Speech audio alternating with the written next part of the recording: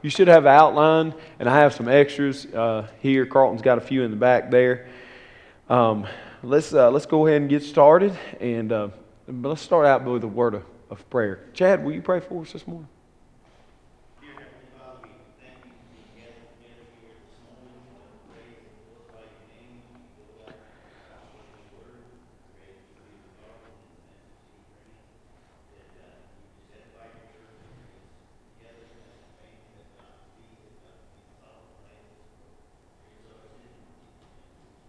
Amen.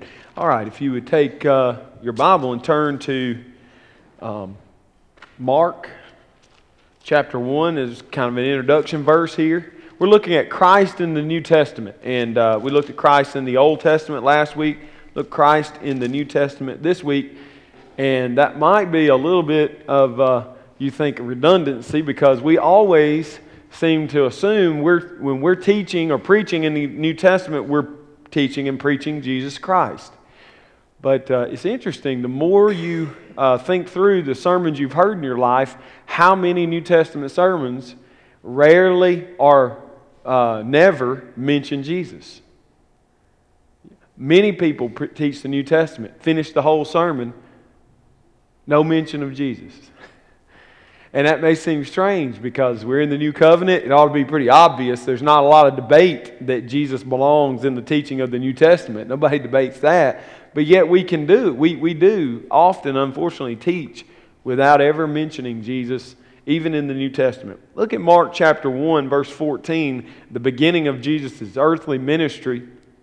It says, John writes, "Now after John the Baptist was arrested, Jesus came into Galilee, proclaiming the gospel of God and saying, 'The time is fulfilled.'" This is how Jesus announced his public ministry.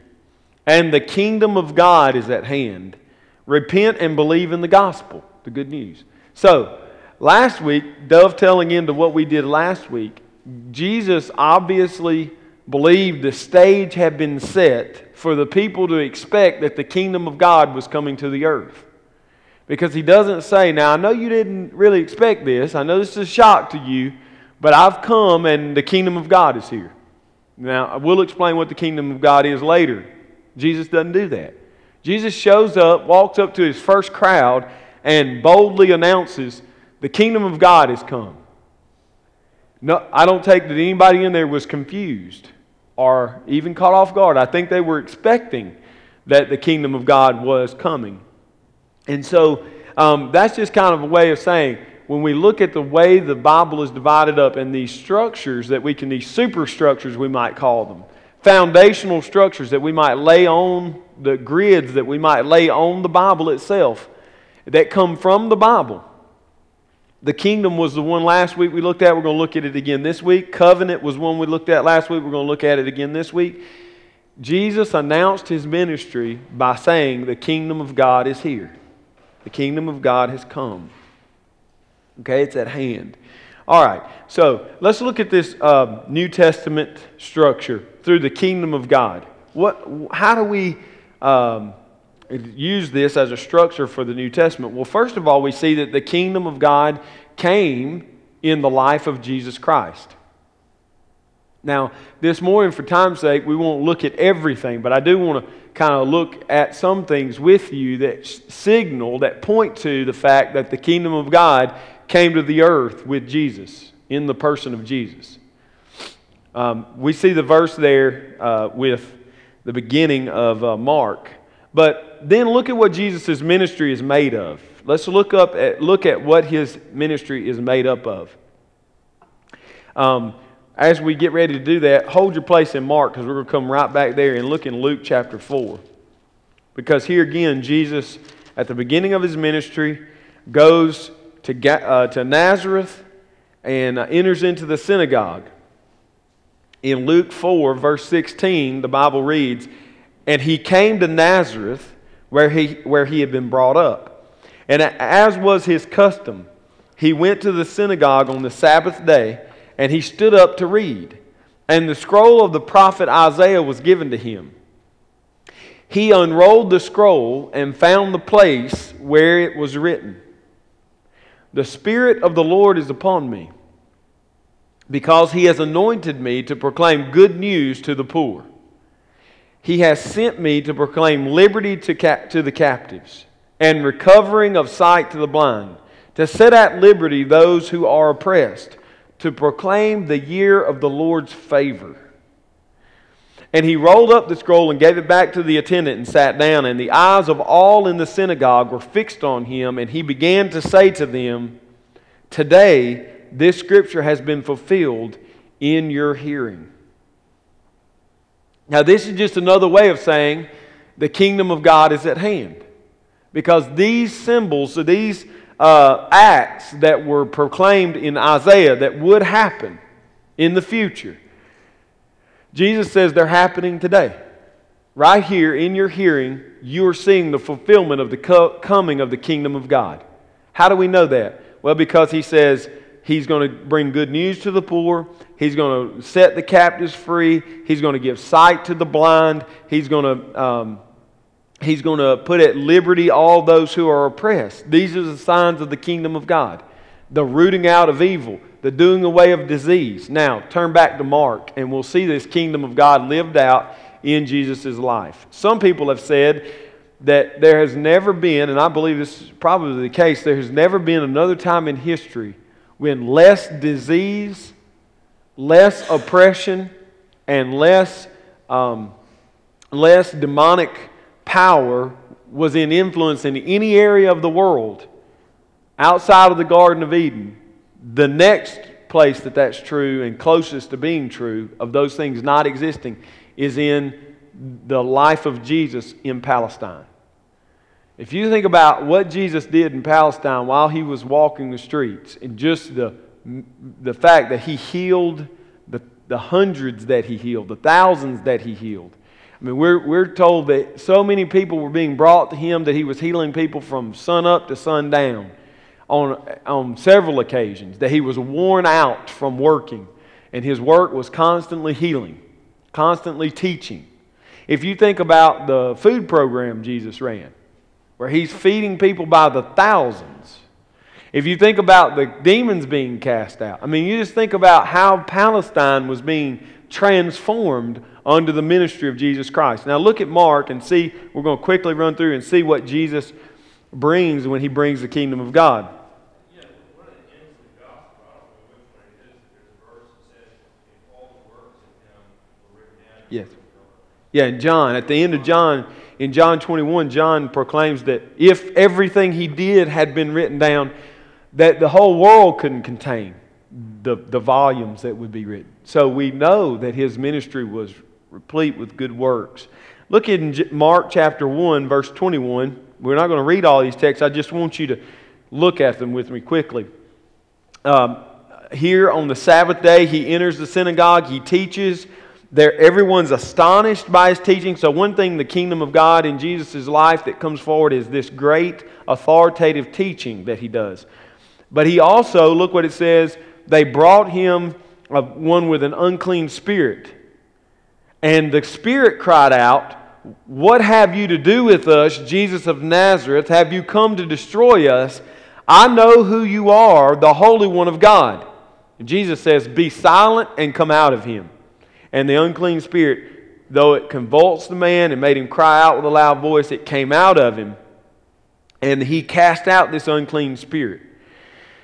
And the people are amazed at what they're seeing. Okay, so we see his powerful teaching and his casting out of demons is exemplary of his bringing the kingdom of God at hand. Then we look at the very next story that Mark records, and we see that it's the healing of many. Look what it says in verse 29. And he immediately left the synagogue, entered the house of Simon and Andrew and with James and John.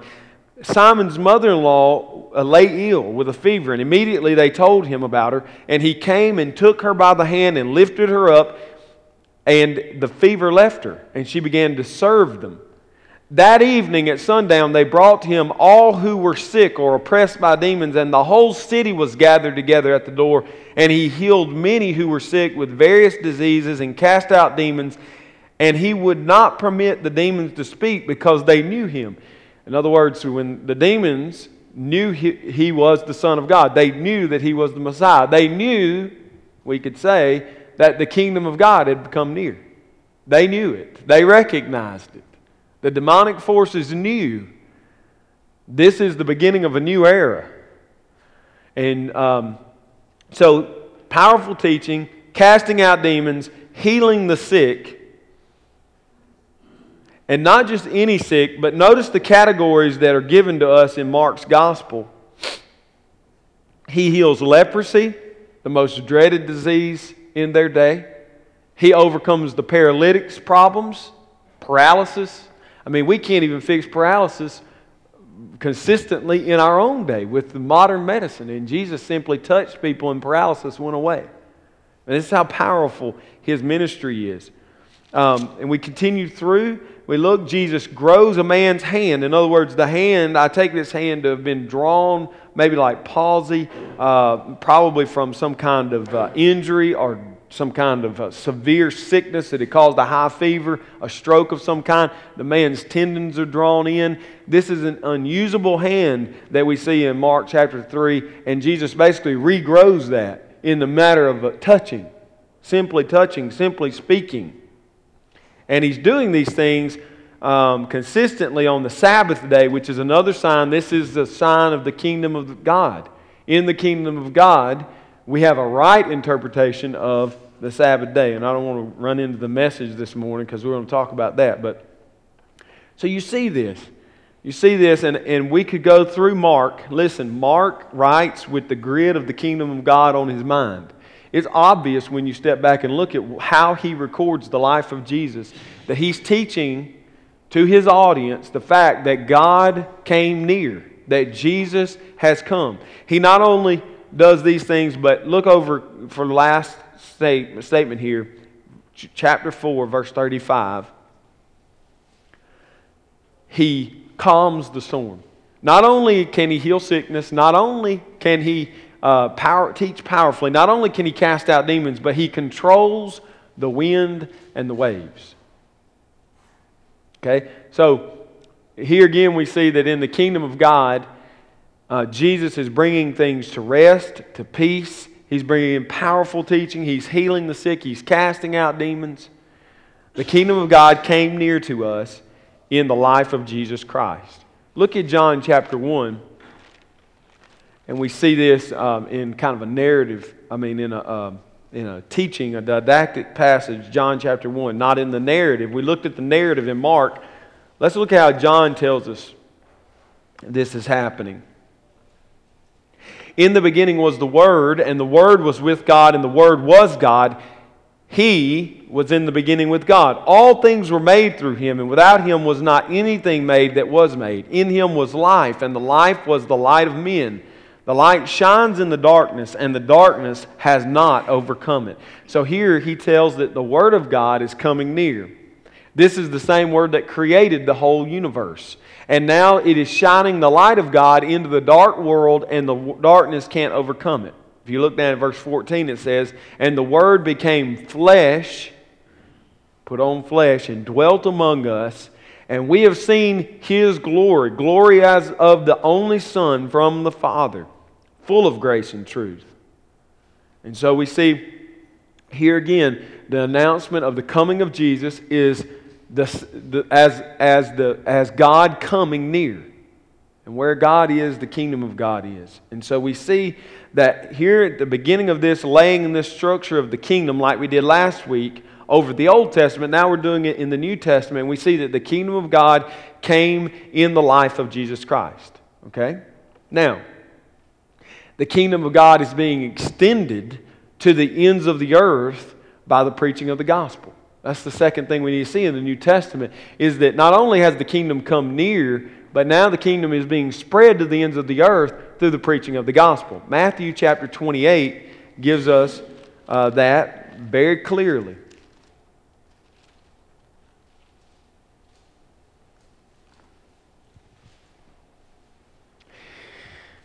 Matthew 28 verse 16 says, "Now the 11 disciples went to Galilee, to the mountain to which Jesus had directed them. And when they saw Him, they worshipped Him, but some doubted. And Jesus came and said to them, All authority in heaven and on earth has been given to me. Go therefore and make disciples of all nations, baptizing them in the name of the Father and of the Son and of the Holy Spirit, teaching them to observe all that I have commanded you, and behold, I am with you always to the end of the age. So, here is the great, what we call the Great Commission, the last commandment Jesus gives to His disciples, and it is, take what I've taught you to the ends of the earth, to all the nations. And we see in this one command, evangelism, discipleship, church growth, it's all wrapped up into one, and we might say the expansion of the kingdom of God. So, the kingdom of God came in the life of Jesus, and now it's being expanded through the life of, we might say, the life of the preaching of the gospel. But more specifically, we can say that the kingdom is being made visible in the church. Look at Matthew chapter 16. It's interesting that some would argue that the church was a surprise when it appeared at Pentecost. But it obviously was not a surprise to Jesus, because Jesus tells us in Matthew 16, prior to Pentecost, how He would build His church. Now, when Jesus came into the district of Caesarea Philippi, verse 13, He asked the disciples, who do people say that the Son of Man is? And they said, some say John the Baptist, others say Elijah, and others Jeremiah or one of the prophets. He said to them, but who do you say that I am? Peter replied, you are the Christ, the Son of the living God. And Jesus answered him, blessed are you, Simon Bar-Jonah, for flesh and blood has not revealed this to you, but my Father who is in heaven. And I tell you, you are Peter, and on this rock I will build my church, and the gates of hell shall not prevail against it. I will give you the keys of what? The kingdom of heaven. And whatever you bind on earth shall be bound in heaven, and whatever you loose on earth shall be loosed in heaven. So here again, Jesus is talking about the church. Here again we see that the kingdom of God is being talked about, and now in terms of the church.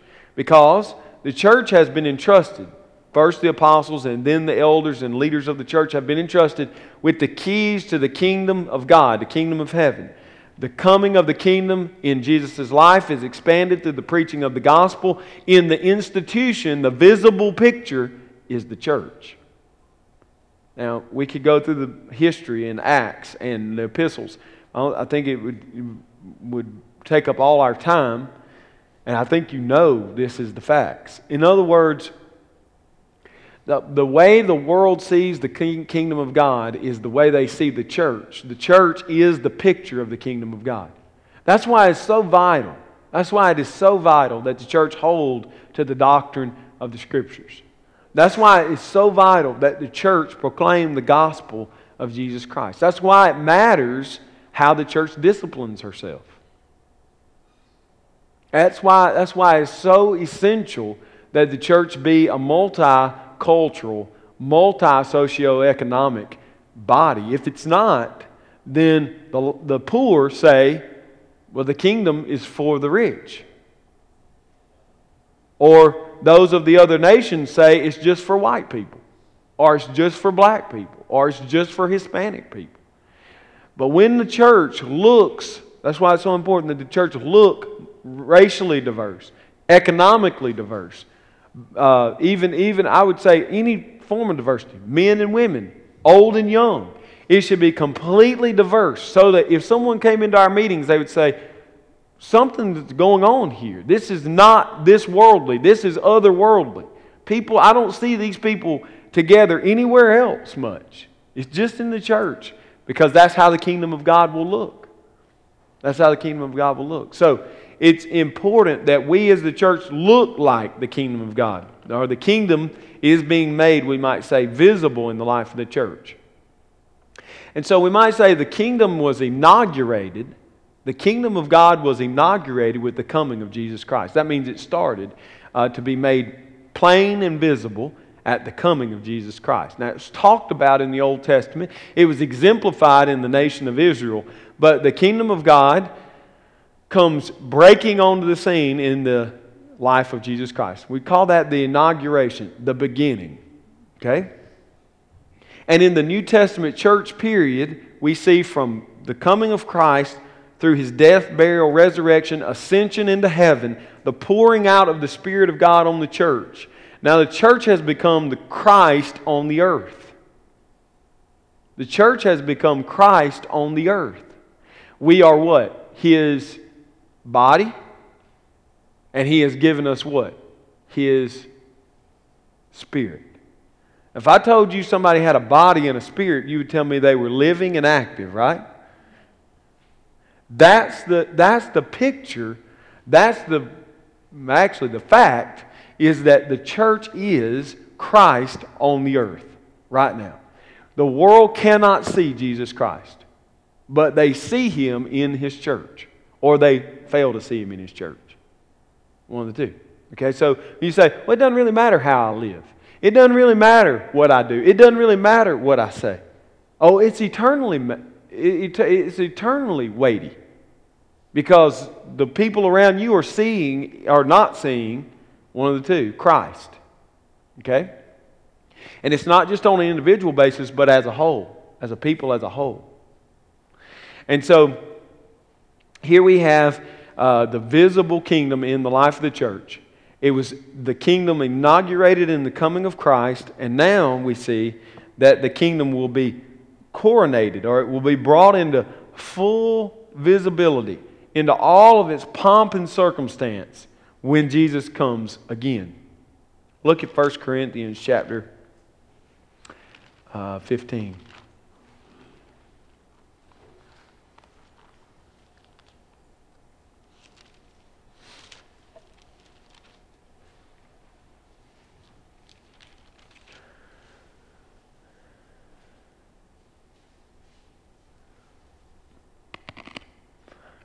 All right. So, the way that we know the kingdom is broken in, one of the ways is through the church. And the church has been assembled, or is being assembled, by the preaching of the gospel through the power of Jesus Christ. Right? And then we see that this 1 Corinthians 15, Paul gives us, in verse 3, the gospel. For I delivered to you as of first importance what I also received, that Christ died for our sins in accordance with the Scripture, that He was buried, that He was raised on the third day in accordance with the Scriptures, that He appeared to Cephas, then to the 12. Then He appeared to more than 500 brothers at one time, most of whom are still alive, though some have fallen asleep. Then He appeared to James, then to all the apostles. Last of all, to one untimely born, He appeared also to me. For I am the least of the apostles, unworthy to be called an apostle, because I persecuted the church of God. But by the grace of God, I am what I am, and His grace toward me was not in vain. On the contrary, I worked harder than any of them, though it was not I, but the grace of God that is with me. Whether then it was I or they, so we preach, and so you believe. So he says the foundation of the church is the gospel, this message that has been delivered by Christ. Okay? Now, look at verse 20. But in fact, Christ has been raised from the dead, the first fruits of those who have fallen asleep. For as by a man came death, by a man has come also the resurrection of the dead. For as in Adam all die, so also in Christ, or all that are in Christ, they will be made alive, but each in his own order. Christ the firstfruits, and at His coming, those who belong to Christ. Then comes the end, when He delivers the kingdom of God, the Father, after destroying every rule and authority and power. For He must reign until He puts all things, all His enemies, under His feet. What we see in this text, now I'm going to keep reading it here, but what we see in this text is an ordering of the last things. First of all, the first event of the last times, the end times, was the resurrection and ascension of Jesus Christ.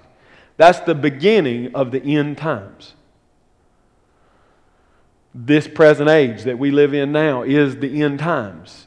Everything for the last 2,000 years has been the end times. We are living in the days that the prophets foresaw and longed to be in, but they weren't there. Okay? So we see, first of all, that the beginning of the end of time is the resurrection of Jesus Christ. What's the next thing we see? Well, that He then will raise up all who are in Him at the end. All those who belong to Him will be raised up. Okay? And this is at the end when He delivers the kingdom of God to the Father, or God the Father, after destroying, He's already destroyed every rule and every authority and every power. When did He do that? While He was reigning. For He must reign until He has put all His enemies under His feet. Okay? So when is that? That in the original language is a present tense active. It's happening from after the resurrection and ascension until the end. The reigning of Christ is from the resurrection, ascension, till He comes again and raises the dead. Why must He reign for that long period of time? Because He's putting His enemies under His feet. He's doing that by the preaching of the gospel, by the expansion to the ends of the earth of the church. He's crushing His enemies. Even now He's doing it. And by God's mercy and grace, we're part of it. We're part of that. That's a great honor. Now, when He comes again, He will deliver the kingdom to His Father. He actually just hands it over, what's already been accomplished. The last enemy to be destroyed is death. The very end, the last thing will be when He says, no more death. That's the end of death. Okay? That's kind of an ordering of the end. For God, verse 27, has put all things in subjection under His feet. It's already happened. God's already put everything under subjection. It's already been announced by His death, burial, and resurrection that Jesus is Lord of lords and King of kings. What's happening now is, it's like us announcing victory in Iraq. When did we announce victory in Iraq? In this last skirmish. Does anybody remember? 2007. Okay? 2007. President Bush stood on the carrier in the harbor and announced that it was finished. Right? The problem is everybody in Iraq hadn't heard that yet. All right? So, just because the president announces that the conflict is over doesn't mean everybody on the field heard that. So now the soldiers for the last 5 years have been going house to house delivering the message, you're defeated. No more fighting. Give me your guns. It's over. You lost. Right? And they've been setting up a new government and a new order in that country. That's just a small picture of what I think it looks like when Christ was resurrected from the dead. He announced loudly, I'm the King of kings and Lord of lords. Now, all of you servants of mine, go to the ends of the earth and tell them that I'm the King of kings and Lord of lords. That's what the church has been about for over 2,000 years. Telling the lost world, our God is King. His name is Jesus Christ. He rules and reigns. If you don't submit, He will submit you. Now all that's left to happen is Him coming again, or the bringing of the last one into the kingdom. And then He comes again, raises the dead, and bows the knee. Everyone will bow. Every tongue confess that Jesus Christ is Lord. Okay? So, we have this picture. If you look over in Revelation 21, we have the ultimate picture, 20 and 21. We have the ultimate picture constructed for us that the coronation of the king and the kingdom is at His second return. Everywhere you see Christ's return spoken of, there's things present. First, a loud voice. Second, trumpets. Third, a throne. Fourth, Jesus there present. Fifth, everyone is gathered around Him. Okay. These elements are repeated over and over and over and over and over again in the New Testament. from the Gospels to Revelation. Every time we see Jesus at the end, these things are present. What we see often, though, is glimpses from different perspectives. We see perspectives from God's perspective, from the lost man's perspective, from saved man's perspective, from the angel's perspective. In other words, God is giving us in the Bible little snapshots of what the last time looks like. And unfortunately, sometimes people take those snapshots, pull them out of context, and make them separate events on a timeline, as if they're linear.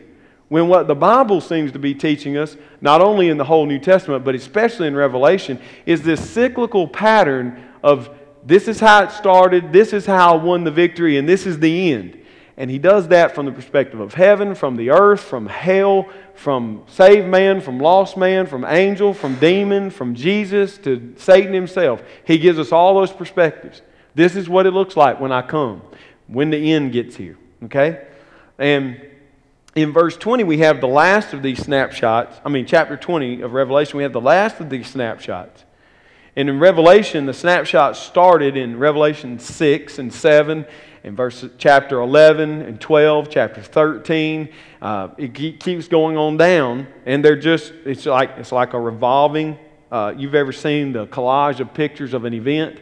One from the one perspective, and then from the side, and then from this side, and from every angle, you're seeing the same thing, but it looks a little different. Just because I like sports, it's like the replay booth. The official in the replay booth has the advantage in football of all the angles. He can see everything. The official on the field can only see his angle. That's all he can see. He has to call it the way he sees it, right? But the coach on the sideline can radio the booth, and they can say, oh, wait a minute, they missed it. He fumbled the ball going out of bounds. So they throw a little red beanbag, right? What happens in the replay booth? You've seen it, haven't you? They zoom in on what they're looking for, and they can take that thing and turn it.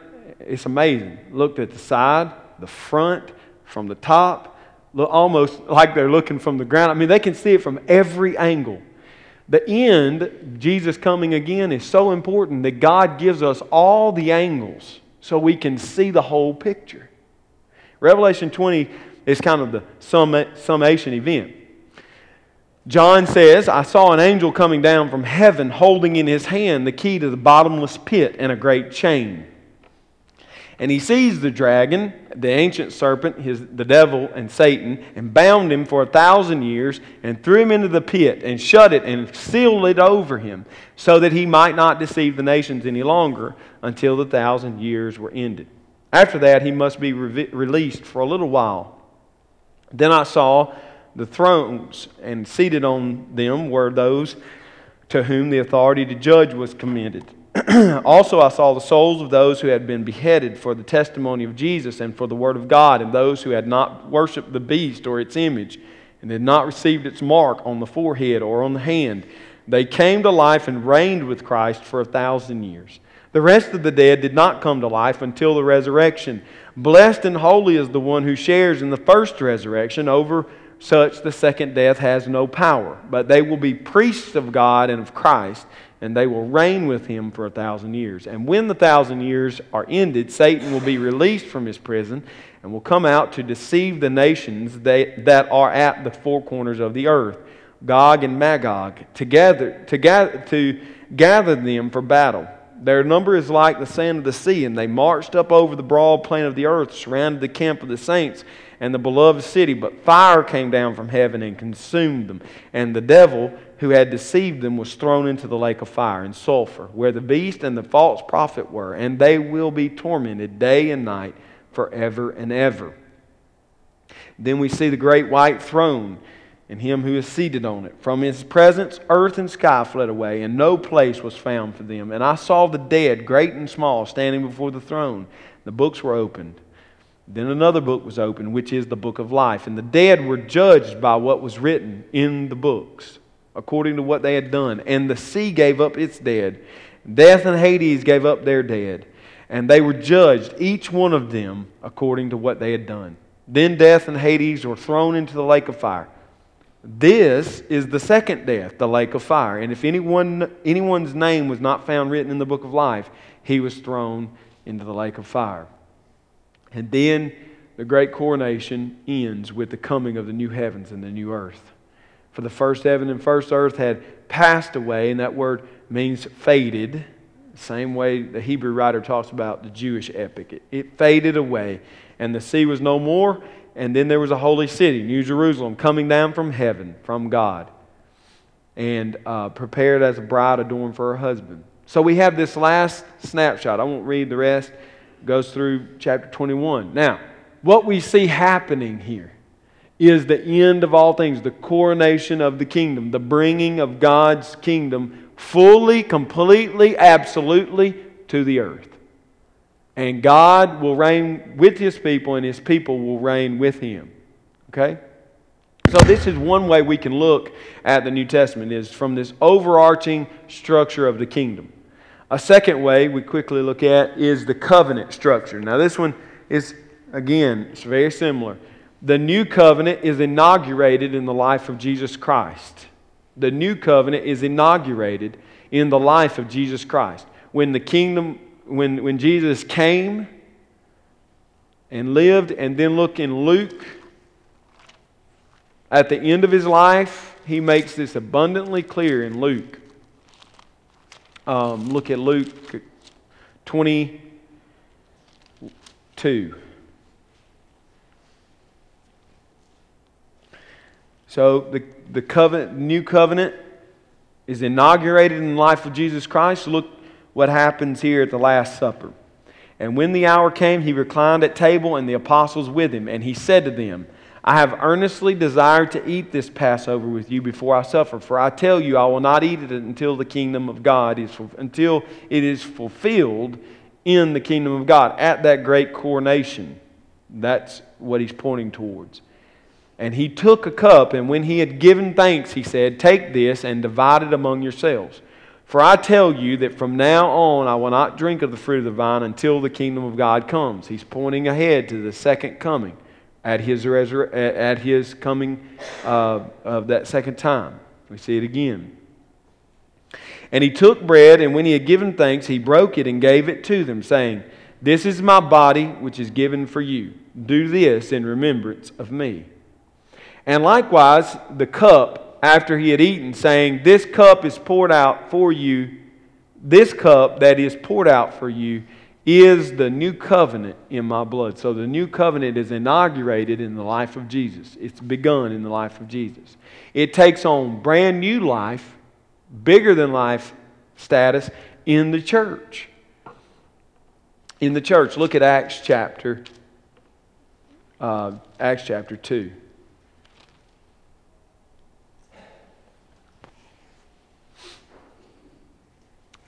Acts chapter 2, Peter teaches at Pentecost that what had been prophesied in the book of Joel, which was to happen in the last days when the kingdom was being brought to the earth, in a sense, Joel proclaims that there will be prophesying, that the Spirit of God will fall on both men and women, and that they will all prophesy, see visions, dream dreams, from the poorest to the richest. They'll all have the same utterance from the Spirit. Now, if you look at verse 22, it says that after quoting that the great and terrible day of the Lord has come, look what he says. Now, some had wrongly understood this to be the very end, that end that we read about in Revelation 21. They had wrongly understood it that way. Peter corrects their thinking. Men of Israel, hear these words. Jesus of Nazareth, a man attested to you by God, with mighty works and wonders and signs, like Joel said would happen, that God did through Him in your midst, as you yourselves know. This Jesus, delivered up according to the definite plan and foreknowledge of God, you crucified and killed by the hands of lawless men.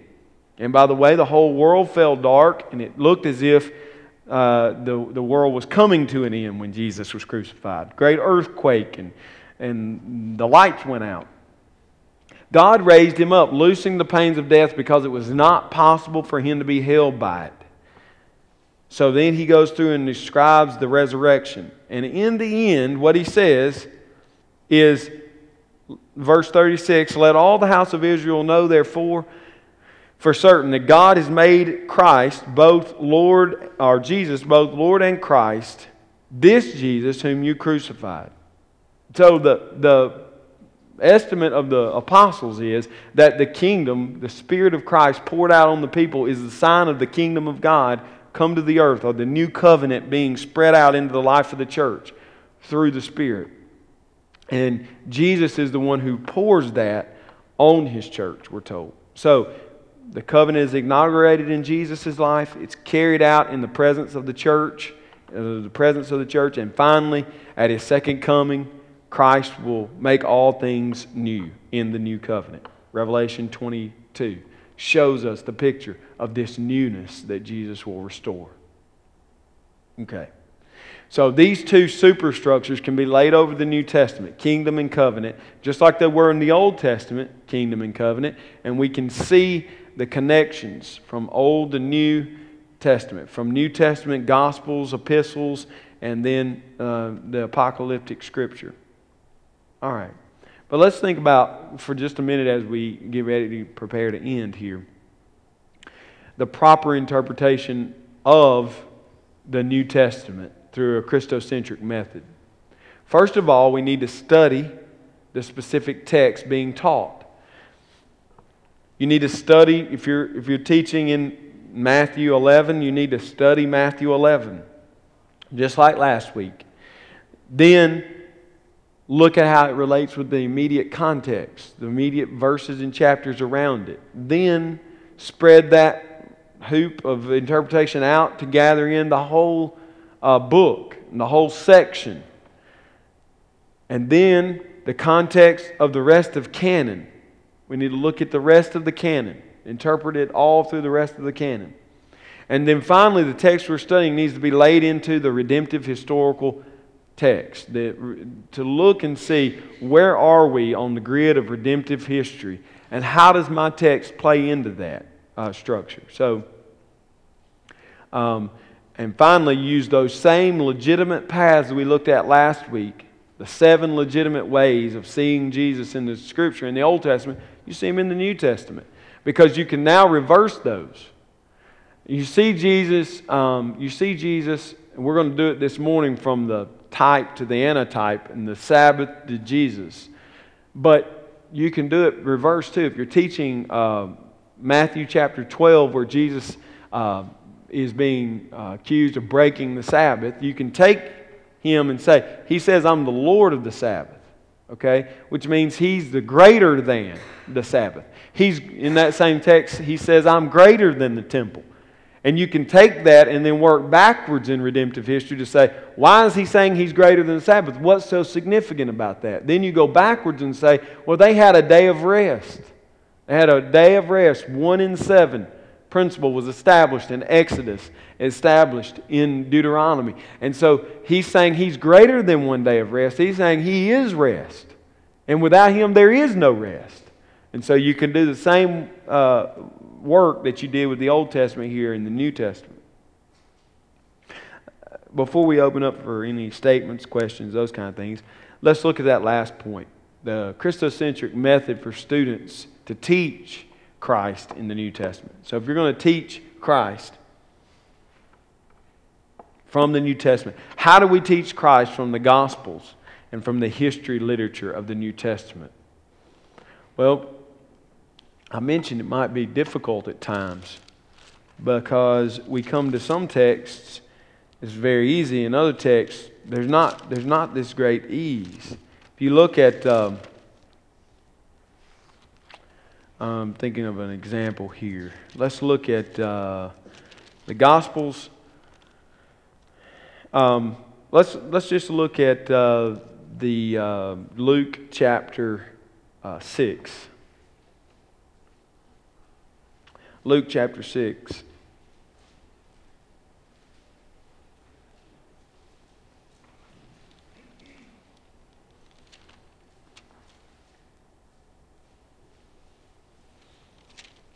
in verse 27.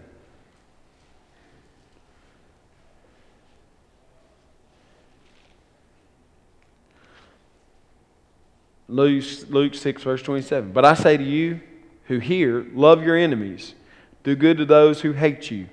Bless those who curse you. Pray for those who abuse you. To one who strikes you on the cheek, offer the other also. And from one who takes your cloak, do not withhold your tunic either. Give to everyone who begs from you, and from one who takes away your goods, do not demand them back. And as you wish that others would do to you, do so to them. How would we teach that text? What's a way that we could teach that text and not mention Christ?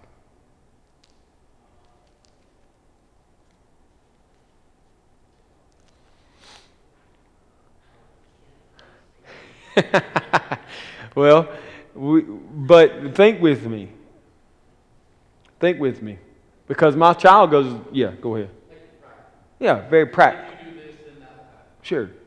Because my child goes to public school, all three of my oldest do. You know, they all sing the Golden Rule song. Every one of them. Do unto others as you would have them do unto you. They sing a song about it. But there is no mention of Jesus Christ about that. Right? It's become just a practical rule to live by. Treat people nice, and people will be nice to you. That's the way the world rephrases it. Notice that's not what Jesus says. But that's what they rephrase it. If you're nice to others, they'll be nice to you. Right? Jesus never promised that, by the way. He said, just do unto others as you would have them do unto you. He doesn't say they'll be nice back. Okay?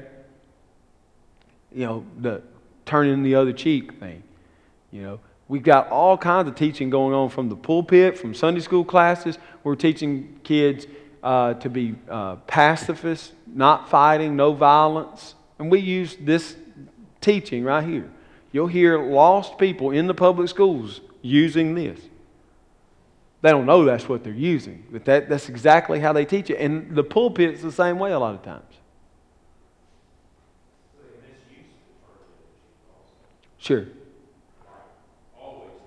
Yeah. There's never a time for defense or those kind of things. Yeah, they'll misuse it. So it can happen in the Gospels. It happens all the time in the epistles. Let's look at the epistles. Ephesians chapter 4 is a good one that came to mind as I was thinking about this.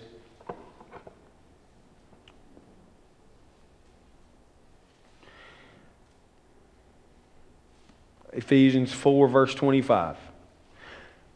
Therefore, having put away falsehood, let each one of you speak the truth with his neighbor, for we are members one of another. Be angry and do not sin. Do not let the sun go down on your anger, and give no opportunity to the devil. Let the thief no longer steal, but rather let him labor, doing honest work with his own hands, so that he may have something to share with anyone in need. Let no corrupting talk come out of your mouths, but only such as is good for building up, as fits the occasion, that it may give grace to those who hear. And do not grieve the Holy Spirit of God, by whom you were sealed for the day of redemption.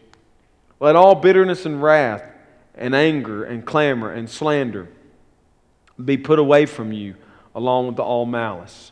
Be kind to one another, tenderhearted, forgiving one another, as God in Christ forgave you. Even in this text, where Christ is mentioned at the end, you can see how someone could teach this and never root it into Christ himself. Teach it as if you'll work really hard and be a really good Christian, you can do this. And if you're not doing this, then you're not a really good Christian. But if you are doing it, then you are a good Christian. You see how it works? And so that becomes the whole ethic of the teaching is about doism, legalism. They turn it into legalism. That's not at all what Paul is teaching. Because if we look at the context that surrounds it, look just back up in chapter 4. Okay, so we've studied our text, and now we're following our rules of interpretation. Look at the beginning of chapter 4. If you look at 4 verse 7, but grace was given to each one of us according to the measure of Christ's gift. Therefore it says, when he ascended to high, he led the hosts of captives and gave gifts to men. Okay, verse 10. 11. And he gave apostles, the prophets, the evangelists, the shepherds and teachers to equip the saints for the work of ministry, for building up in the body of Christ until we all attain the unity of faith and of knowledge of the Son of God, to mature manhood, to the measure of the stature of the fullness of Christ, so that we may no longer be children tossed to and fro by the waves carried about by every wind of doctrine. Okay, so rather, speaking the truth in love, verse 15, we are to grow up in every way into Him who is the head, into Christ, from whom the whole body, joined and equipped, when each part is working properly, makes the body grow so that it builds itself up in love. Look at the very next word. Now, this I say and testify in the Lord. So everything in the ethical command section, what we call ethical commands, everything from verse 17 to the end of the chapter fits into the previous verses, which are all about what? The fact that without Christ and being built up into Christ, you can't do all these things. But if you cut this text away and just teach it line by line and get down on the particulars, and lose sight of the overall context, you can turn this into try harder, work more, keep striving. You'll get there one day. Pull yourself up by your bootstraps. Right? Barry.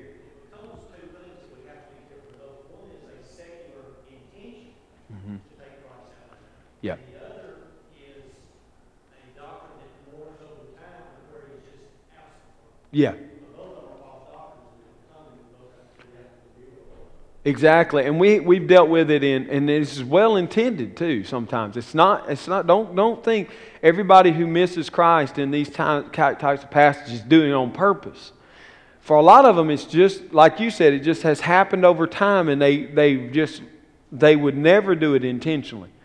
Your typical Sunday school class, and I would say even the material in your Sunday school quarterly often did it. And the writer of that material did not intend to cut you away from Christ and try to make you work. Well, maybe he did. Maybe they did. But I wouldn't think his intent was to hide Christ. But that's what he did by focusing in on, you instead of on Christ. And the fact that this is only possible in Christ. Yeah. And it happens in our parenting. I can tell on myself. I remember when Hannah Grace was probably 5 or 6 years old, and she had gotten in trouble 4 or 5 times. I know that's hard for y'all to believe, but 4 or 5 times in a very short window of time, 3 or 4 hours. It was on a Saturday, and I was on her, and finally, and I'm telling you, I'm saying you've got to obey. And finally she looked up, tears flowing down her face.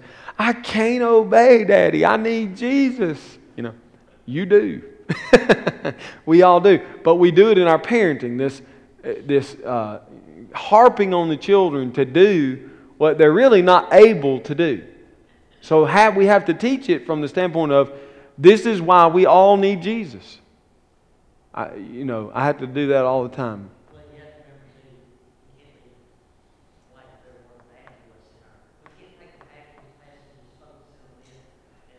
That's right.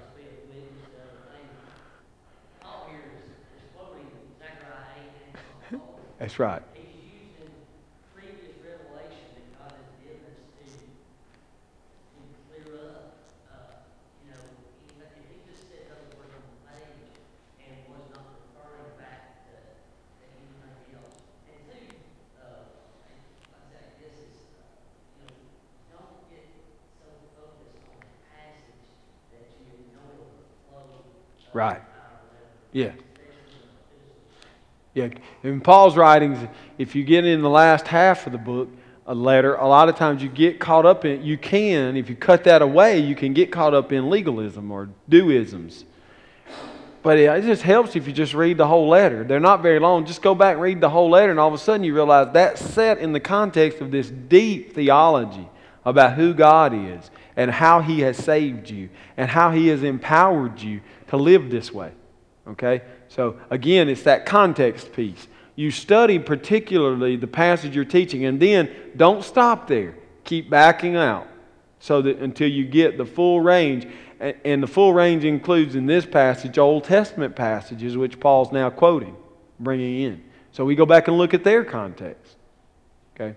It's something we all struggle with as humans or whatever, is it being a balance. When you focused on this one thing, whether it be, I've got to work or whatever, work throughout my own salvation, or it's all about Jesus and you get caught up in this, and whether it be lazy or wide open trying to pull yourself up by your bootstraps, and it's all about Yeah. getting in all of life, whether it be parenting or whatever, trying to understand the balance of, yes, you're going to obey, but it's going to be all about love, and I got to pick the battle. It's all about the balance. Absolutely. Absolutely. Absolutely. And so, as we're teaching these things, we had to keep that in mind. And then also in the apocalyptic, and we're running low on time, but in the apocalyptic, that's not just in the book of Revelation. There's pieces of Hebrews. A lot of the epistles have verses and pieces that would be apocalyptic or about the end of time. Anytime we're there, let's don't lose sight. How many people have sat through? I know there was one particular man in a church I was previously in that he taught through Revelation at least 12 times. I'm serious. He taught a Sunday school class, and man, they go back to it. They teach a little something else, and then he'd choose it, and they go right back into Revelation. And they just taught that thing and taught that thing and taught that. But if you went in those classes, you'd go weeks at a time talking about how computer chips were going to end up in people's foreheads or their hands, and how the locusts were helicopters coming in. And I mean, all this science fiction stuff being laid into the Bible. And in weeks would go on. No Jesus. And teaching the book of Revelation ought to center around the person and work of Jesus Christ. Okay? If we're going to the book of Revelation to find out the decoder message in the box of Rice Krispies, we missed it. All right? It wasn't that hard. Remember, the letter was written to churches in John's day that were filled with people who had very little to no education. It wasn't hard for them. They read it and he expected them to understand it. Okay? So when we get too complicated, we probably have made a mistake. We need to back up and look at it again. Remember, those shepherds were reading this. They got it. Okay?